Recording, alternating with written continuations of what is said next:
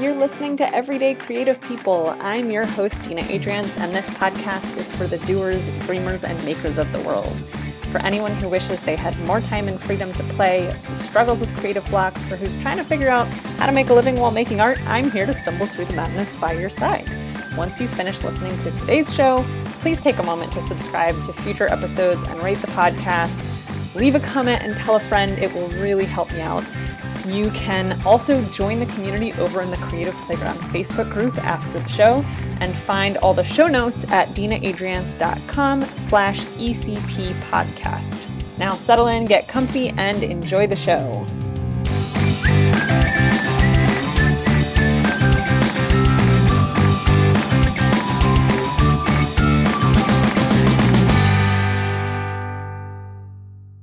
This is another episode of Everyday Creative People. I'm here with Alexandra Zsigmond today. Alexandra is an award-winning art director and visual thinker working at the intersection of fine art, illustration, and editorial design. She spent 7 years working as an art director for the New York Times opinion section, which was pretty cool, and I think we'll get to talk a bunch about that in the interview. And if I understand it correctly, and actually I didn't clarify this with you beforehand, Alexandra, but she left her job at the New York Times sometime last year and has been pursuing a variety of interests, it sounds like, in artistic pursuit, teaching and doing workshops, and I think doing some of your own sort of creative work as well. Yep. So we'll get to talk about all of that in a few moments. Alexandra, is there anything, first of all, welcome to the show. Thanks so much. Is there anything that I missed with your introduction that you feel like is really critical for people to know about who you are? No, I guess that covers what I've been doing recently. I still sort of can't believe that I spent so long working at the New York Times, a whole 7 years.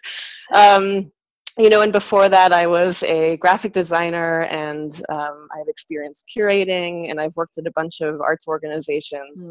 I'm from San Francisco originally, so I actually sort of grew up within the arts community in San Francisco. And then when I was around 25, 26, I decided to move to New York to study graphic design and kind of just to get more creative inspiration and to meet new people. And I ended up staying in New York for 10 years, which I think is common. You kind of just get really stuck there in a good way. But then what happened recently is, after 7 years of working at the Times, I guess I had a bit of burnout. We can definitely talk about how that happened. And I just also really wanted the experience of living abroad. And my parents are both European. My mom is Greek and my dad is Hungarian. And I had never had the experience of spending a longer time in Europe. And so I kind of had reached this point where I knew that if I stayed at the Times in the job that I had, I ran the risk of staying there for the rest of my entire career. Because it's definitely the kind of place where people spend their whole careers, and it's an excellent place to spend a career. But I had also never thought of myself that way. I never was the kind of person that wanted to be in one place for a very long period of time. And so I reached this point last year where I felt like if I didn't leave right then, I would just keep on going in the same direction, and I might never do the other things that I wanted to do. Was there something specific that happened that kind of tipped you over into the point of saying, like, you know what, it's time for me to go?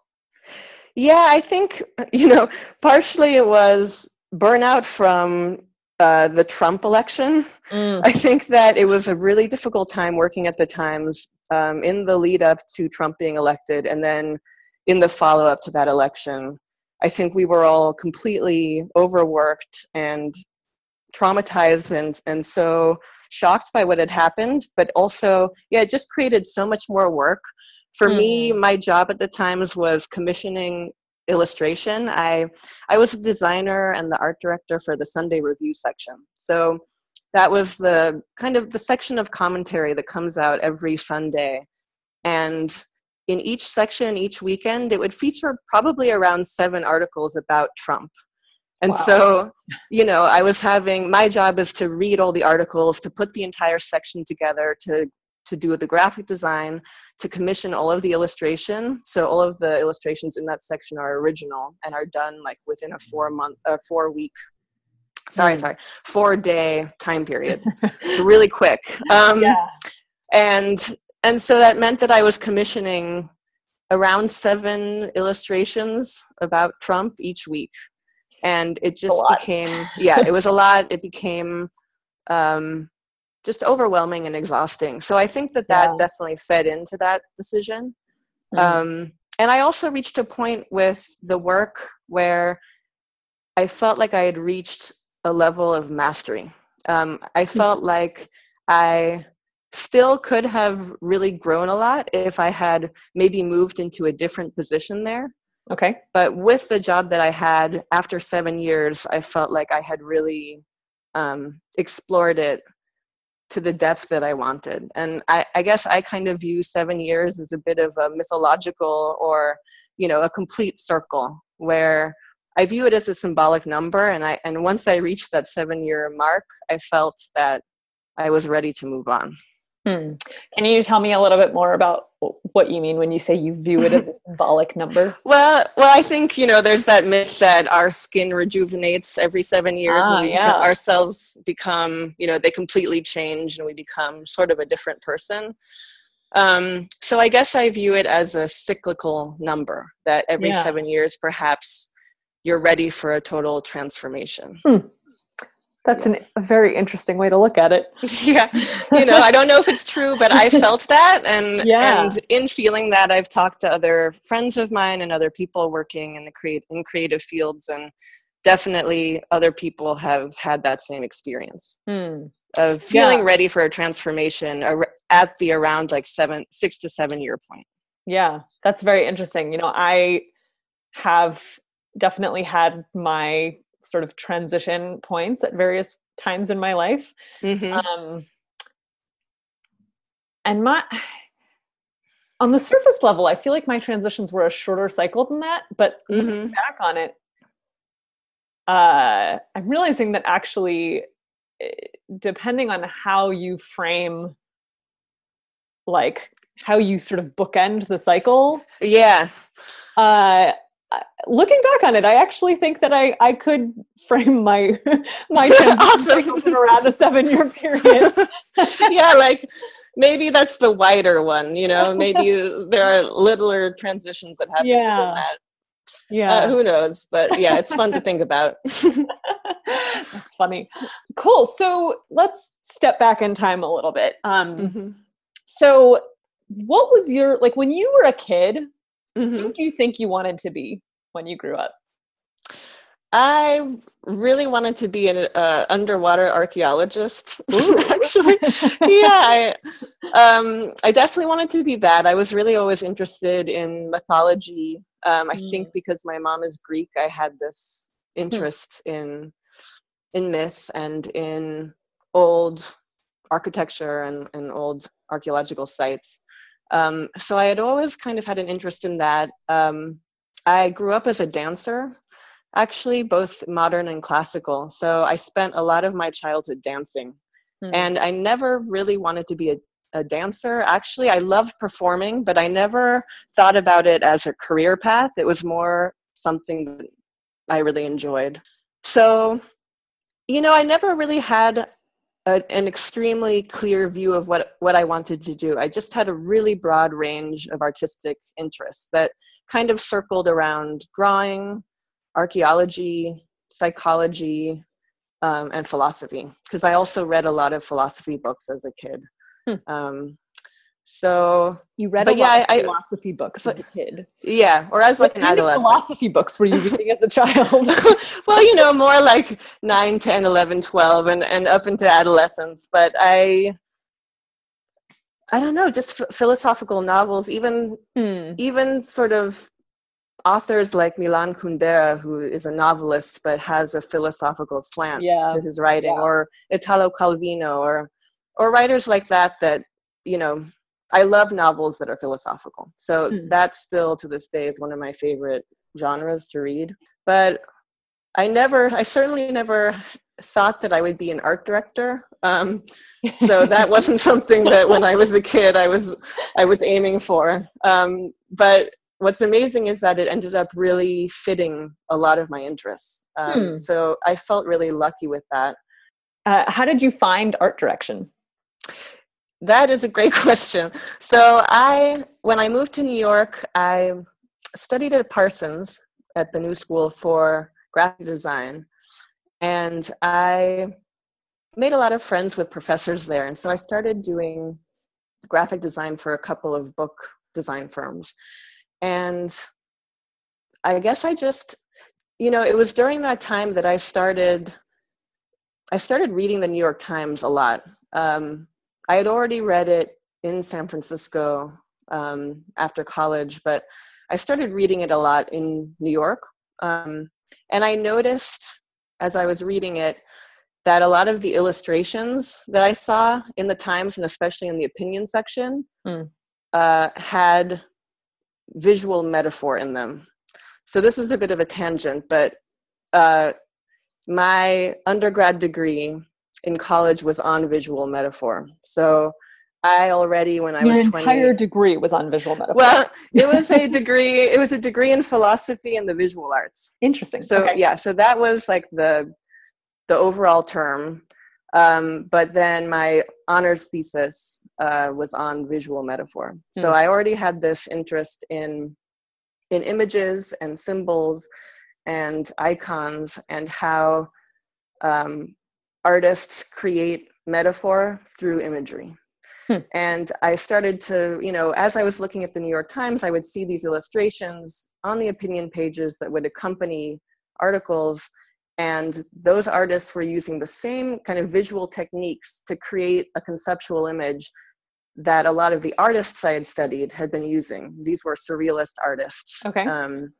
And so what's amazing is that I already kind of had seen these illustrations in the Times and been really captivated by them and really curious about them. And I was like, I wonder who does that. I had no idea how those illustrations ended up in the Times, like who was in charge of them, who were these artists, how did the whole thing come together? And then totally by chance, a colleague of mine from school, after school, ended up working at the Times. And maybe around a year in, he ended up recommending me for a job in that department. And so what's crazy is that I ended up doing that job. Like kind curating, of by chance, it sounds like. Totally, like really totally by chance. And of course it wasn't only by chance, because this friend of mine who, ended up working at the Times and ended up recommending me, he knew what my interests were. Right. He had gone to school with me, and during school I had been really vocal about my interests and about, my interest in visual metaphor and all the things that I had studied. And so he knew that I had this interest. So I think it really helped that I was vocal about those interests, and that helped him match me to the job, but it certainly felt really magical when it happened. I can imagine. Yeah, it was really surreal. And so, that's what I spent the past 7 years doing, is commissioning the artwork for articles in the Times. And did you when you started working at the Times, were you immediately coming in as an art director, or did you come in at a different position and sort of work your way up? Yeah, I came in as an assistant art director. Okay. And then throughout those 7 years, I worked my way up to be the lead art director. So how many different art directors are working, for there? example, at the opinion section? By the end, let's see, when I started, there were just 2 of us that were doing 2 pages per day and then 3 pages on the weekend. And then that by the end, there were 3 of us. Okay. Doing way more, actually. And so the section I was doing each weekend was like a 12 to 14 page section. Yeah. So the work kind of expanded exponentially. Yeah. And of course you get faster at it, but I definitely felt by the end that it was a bit of a burden. I don't have a child, but it sort of felt in the end like I had a child, like I had to care for it at all moments. Like I was the only one really in charge of it, you know? Yeah. I mean, there were so many people that were working on it, editors, illustrators, Sure. but at the end of the day, it kind of felt like I did have a lot of control over it. So it did feel like I constantly had to tend to it, you know, at all hours of the day and night. Yeah. Yeah. And so you did that for 7 years. And now you are not doing that anymore. As you described earlier, you were sort of feeling some burnout, feeling like it was time to move on, to do some of these other things that you were interested in doing. Yeah. So can you tell me, what does your life look like now? No. It looks very different, and it was a very difficult decision to make. That decision of leaving the Times took me around a year to make, I would say. Okay. I think it was in my mind for 2 years, and then it took me around a year to really come around to it. That often seems to happen. Yeah. So now I'm actually living in Europe. I'm currently in Madrid, and I'm teaching a semester here at a design school. I'm teaching illustration and art direction. But then I'm also here and there traveling around to other cities in Europe to give talks and workshops. So far this year, I've been teaching in Madrid and then also in Milan. And then soon I'm going to be going to Rome and to London and then to various cities in Germany and to Barcelona.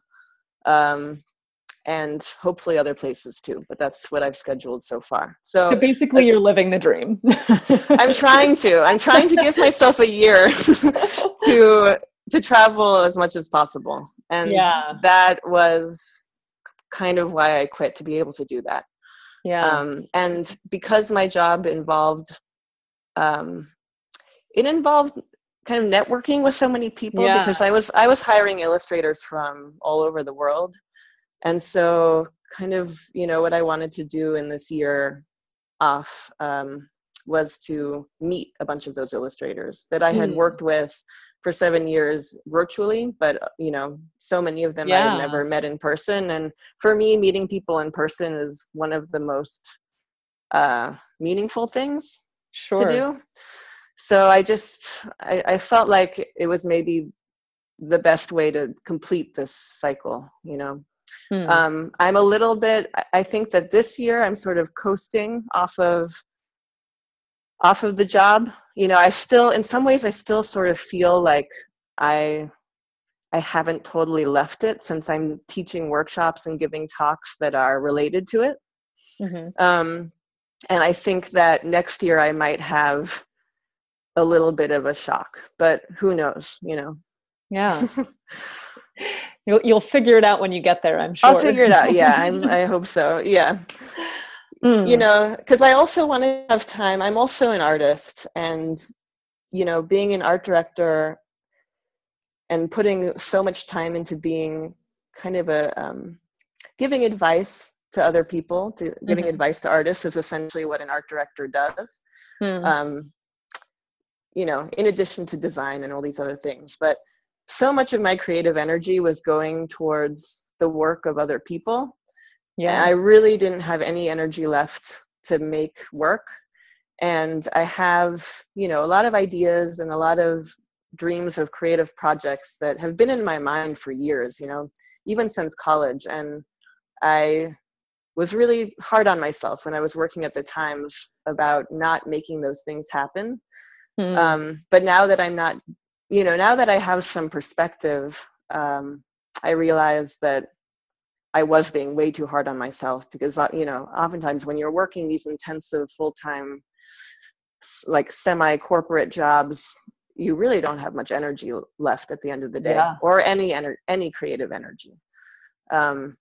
So, you know, I'm trying to be easy on myself now and not try to force myself to be creative too fast. But kind of the goal in quitting the Times is to start giving myself way more creative time to do some of my own projects. And that hasn't really started yet. It started here and there, but I have so far mostly been focusing on teaching. But, you know, we'll see as the time progresses. I hope to have more time to draw and paint and all the other things I want to do. Yeah. What are some of these creative projects that you're envisioning right now? Well, I guess the one that I am the most passionate about is I really want to make and draw a book. So I have this book in my head. It's kind of a heady concept. It's sort of based on the thesis that I wrote in college on metaphor. Okay. So the book would be an exploration of metaphor, but in particular metaphors of psychology. So I'm really interested in kind of the language and the images we use to describe and understand human psychology, how the mind works, what thoughts look like in the brain, how they feel. I've always really been interested in cognitive psychology and philosophy. So this is sort of a combination of the two of those things. So I'm sort of imagining it would be a book that combines like thoughts, writing, drawings, other people's drawings, you know, but again, I haven't really sat down and really started to flesh out what it would look like. At this point, it's still more of a abstract concept and desire. Yeah.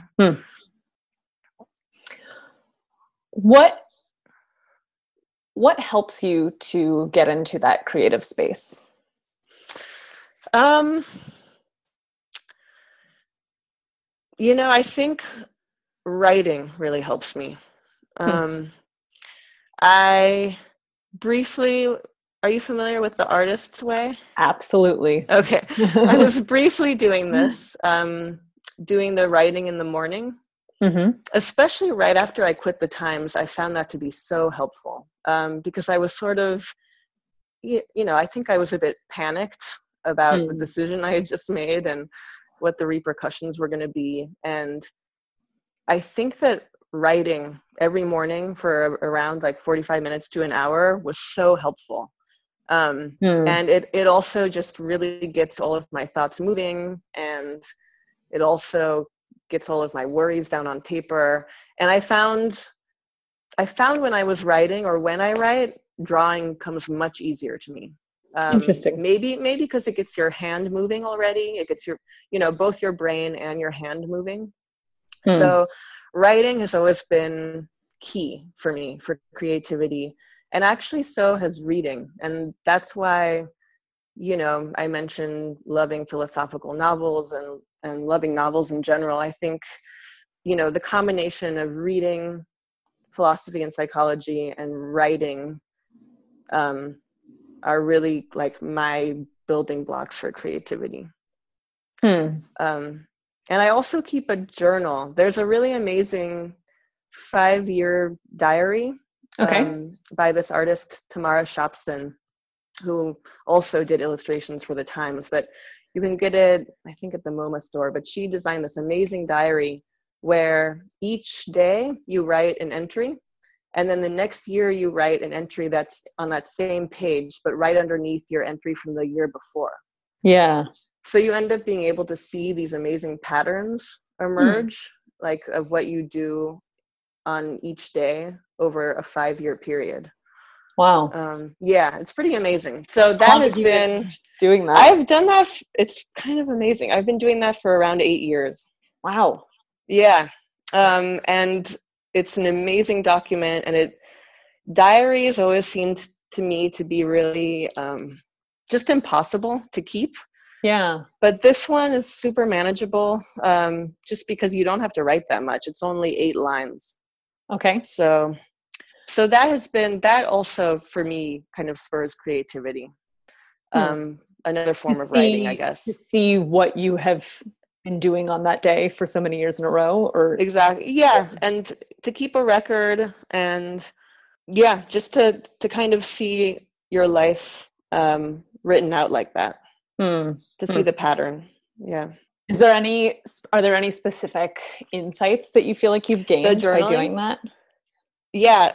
Well, one Yeah. weird thing is that sometimes I've noticed that on the same day, I will end up at the same restaurant or bar or with the same person or having like the same conversation, and I'll only see it afterwards. So that has happened a couple Oh, that's times. And then the funny. other thing is that there are certain weeks where, like 3 years in a row, really transformational or intense things happen.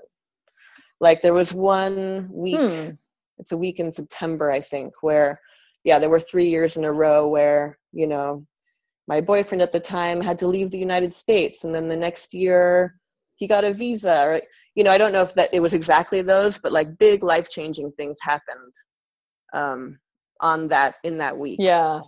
So things like that, that are maybe purely coincidental, but just also interesting to notice. If you could look back over your career at this point, is there anything that you feel like you wish you had known 15 years ago? That I know now or that I don't know now? Maybe both. I guess I think that it has been kind of a journey for me to gain the confidence to even reach this point I'm at now. I think that it has taken me having that career at the Times to have the confidence to even believe in myself as an artist at all, to be totally honest. I think that what's so hard about being an artist is that you're forging your own, sometimes totally eccentric way in the world. And there's no one and nothing that's going to tell you that it's meaningful and that it has value. That's the whole problem, or not problem, but challenge of being an artist, is that there's so many careers out there, and we are all looking for validation in a way, and we are all looking for to do something meaningful. And there are certain careers that I think make you feel like what you're doing is meaningful. And I think that working at the Times really helped me because it felt meaningful. It felt like I was doing something that had an impact. And I think that just by doing that, I now have gotten more confidence to break out and do something totally eccentric. Because, and maybe I have a little bit more confidence in not being as worried to be an artist. And so I guess I wish that there was an easier way to go about that, to gain that confidence, because still I really find it challenging. And still even after 7 years of art direction, I still had so many moments of total lack of confidence, not believing that I had, that my opinion was correct or that my opinion had value. I wish that there was an easy way to get that kind of confidence or validation, and there isn't. Yeah. How do you give yourself that boost of confidence, or what do you do when you're feeling a lapse of confidence? I think friends have played a really important role. Travel plays a really important role for me. Just in terms of exploring totally different realities and getting out of your comfort zone, meeting new people. I don't know, just getting out of a rut. Oftentimes I just felt like, the lack of confidence, those moments are just sort of a rut that you have to kind of shock yourself out of by doing something different, by traveling, by having a wine with a friend. I don't know, just changing perspective. And I guess I've just gotten better at it. I've gotten better at changing perspective over time, just by doing little tricks like that, distracting myself. Yeah. That's so interesting. Just as a coach, the first thing that popped into my brain when you said changing perspective in some small way, there's a very common coaching exercise where if you're trying to sort of work through a problem, understand something better, you actually get up and physically move yourself to a different part of the room, or just change the position in the chair, right? And then you ask yourself, okay, what do I see differently from this position, from this perspective? Which seems so silly. But actually can be an incredible like shift for you. I mean, I can imagine doing, I think it makes a lot of sense that doing these bigger things of just getting out of your routine, going to a new place, getting out of your comfort zone, that would serve that purpose. Exercise too, for me, is a big one. I think because I grew up as a dancer, I need that physical activity, and I start feeling really anxious without it. And so oftentimes when I reach a block, or when I feel, negative feelings, I'll just go on a run or something. That's a very popular technique. Yes, I would assume. There's something about moving your body that moves your brain also. It takes you out of your brain a little bit. I think a lot of the times when we're blocked, it's because we're stuck in our heads and we need to get out of our heads. Not physically moving. Is there anything that we haven't talked about yet that you feel like was a really critical part of your journey? I don't know. I mean, I'm kind of in a sort of nomadic experimental phase now, and not exactly sure what's going to happen. And not exactly sure what's going to happen next year in terms of money. And, I'm a little bit nervous about going back to New York, because so much of my career was New York based. And now that I don't have that, this anchor, which in some way was negative, but in so many ways was positive. Now that I don't have that, I'm sort of curious and a little bit apprehensive about how I'll feel in New York, whether I'll feel rootless. Because I've been traveling so much, I don't think that I don't think I can truly know how I'll feel when I'm there. But I don't regret the decision, and I think it's been really positive for me. And I don't know, I always recommend traveling. But traveling, I like traveling with a purpose. It's been good to teach workshops and to meet people. What kinds of workshops are you teaching? I'm teaching a couple. They are mostly on art direction and on editorial illustration. So they're directly linked to the work I was doing at the Times. So I basically give real life assignments, like design a cover for the Sunday Review, or, design an illustration for the opinion section for an article on anxiety. Things like that are real life assignments of being an illustrator. The people that are attending these workshops are primarily illustrators? They're usually illustrators or graphic designers or animators, but in the creative field, and usually undergrads. Yeah. Usually around like 20. Yeah. Which is fun. It's a fun age. Definitely totally different. It's both like totally different than art directing and very, very similar at the same time. There's just like suddenly 20 more people to give feedback to. I don't know. When I was an art director, so much of it was I would be working with 10 illustrators at a time during a week. And so I would be giving feedback to 10 different people. And then all of a sudden with teaching, you're giving feedback to like 20 different people at the same time. I'm like, God, teaching is very difficult.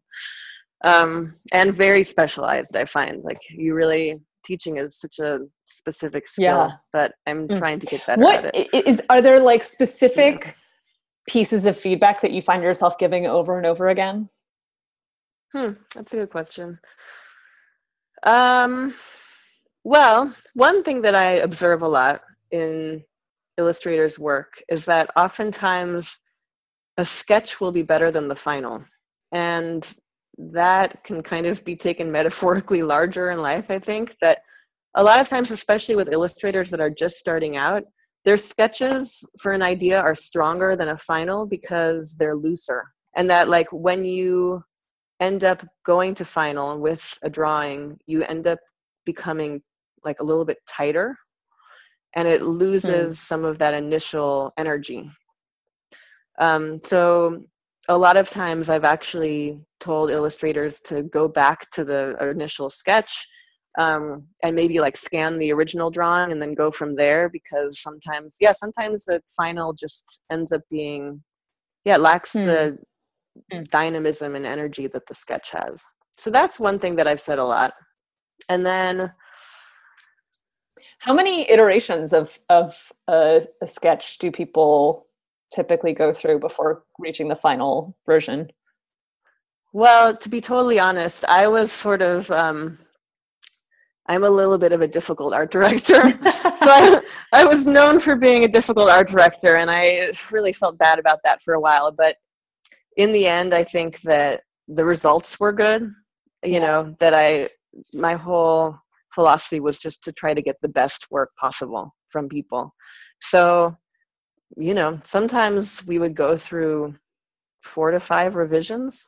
Okay. Or even more. I mean, I have definitely had email chains with illustrators that were like 100 emails long. Oh my gosh. Yeah. You know, for a cover, I remember there was one cover where we went through 100 emails because it was really intensive. It involved typography. It involved,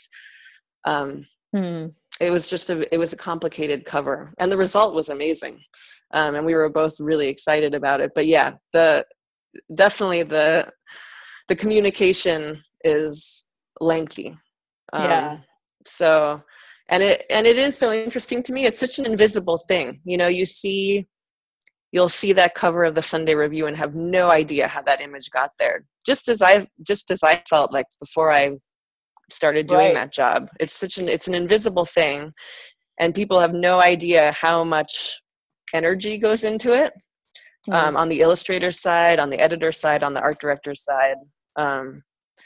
It's just this like immense labor of love, and it takes so much energy and so much communication and so much diplomacy too, actually. That was another thing I found really difficult about the job, was how many different people's opinions you're juggling. And when you're doing that, it's really sometimes hard to maintain belief in your own opinion. And, you know, I felt that as a young woman at the times.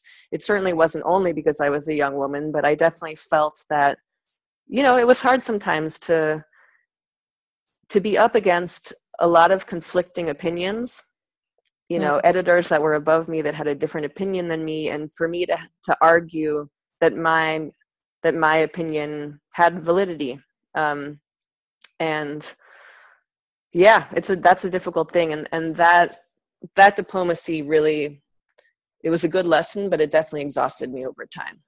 Yeah. Conflict, dealing with conflict all the time. How did you when you first started working there, did you find yourself backing down a lot in the face of other people's opinions? Yeah, maybe more often, and maybe not as much backing down. Maybe it's just that I didn't even have a choice. It also was, the editors at the times have changed. They changed over the time I was there. And when I first arrived, you know, not only did I not really have the experience and authority to argue back, but I also was working with an editor who really just had the final say. Like, she knew what she wanted, and I kind of just didn't have a choice because she had the final say. Because in the end, the editors actually, you know, they can decide whether an article and an illustration will run or not. An art director ideally has a very large say as well and can argue. But oftentimes it is the editor that will decide whether something is appropriate to run or not. So in the beginning, I felt like, because I didn't have the authority or the experience to back up my opinions, I didn't fight as much. And then over time, you know, I developed kind of a personal aesthetic and a personal philosophy, and I was more willing to back it up. Yeah. And I felt that it was important for me to back it up too. Yeah. Was there ever anything that you worked on that ended up getting cut that just felt really crushing? Yeah, there were something there. Well, it was actually, it was more, it was less things that were cut. It was more what happened was um, things that never got to happen at all. Like illustrations that I thought would be really great for a cover that I never got to commission because somebody wanted to go in a different direction, like with photography, for example. Okay. So yeah, I guess I had more regrets of things that I never got to do. Yeah. That I wanted to do. Yeah. The challenges of working in working with lots of people. Yeah, working with lots of people and working in an environment where you're sort of, it's the distinction between doing work that is for a larger, very specific purpose and doing work that is for yourself. Yeah. Needing to make those allowances and let things go. Yeah, definitely. Yeah. Yeah. And needing to make really fast decisions. And that has helped me a lot, actually, with my own creative work, is constantly having to make these snap decisions, because these sections were being designed and art directed, in a 4-day period. So you really you didn't have the luxury of not making an immediate decision. You had to just go with your intuition and your gut. And I don't know, it taught me a lesson. I think that it's shown me that, well, first of all, the importance of deadlines and getting anything done. I need deadlines to get stuff done. So in some ways, working in a newspaper environment was really perfect for me, because it prevents you from procrastinating, actually. Yeah, I can imagine. Yeah. And so I kind of use the same tactics now with my own creative work, like somehow trying to set a deadline for yourself by making a commitment, whether it's like, giving a talk or giving a workshop, or, just setting some external deadline, and then you're kind of just forced to do it. And that's what it felt like doing the Times each week. Like you couldn't not do it. So there was no procrastinating, and you had to make really instinctive decisions. Awesome. Well, thank you so much, Alexandra. It's been great chatting with you.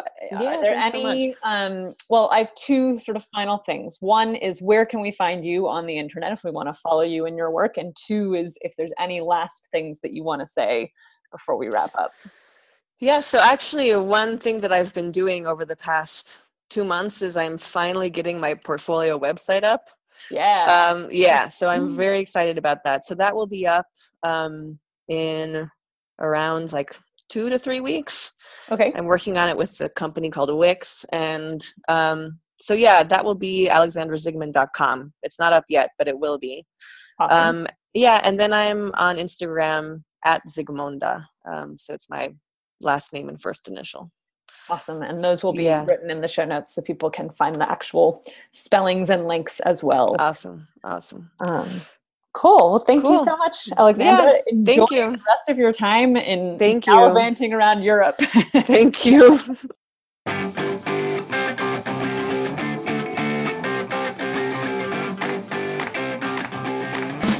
Thank you so much for listening to Everyday Creative People.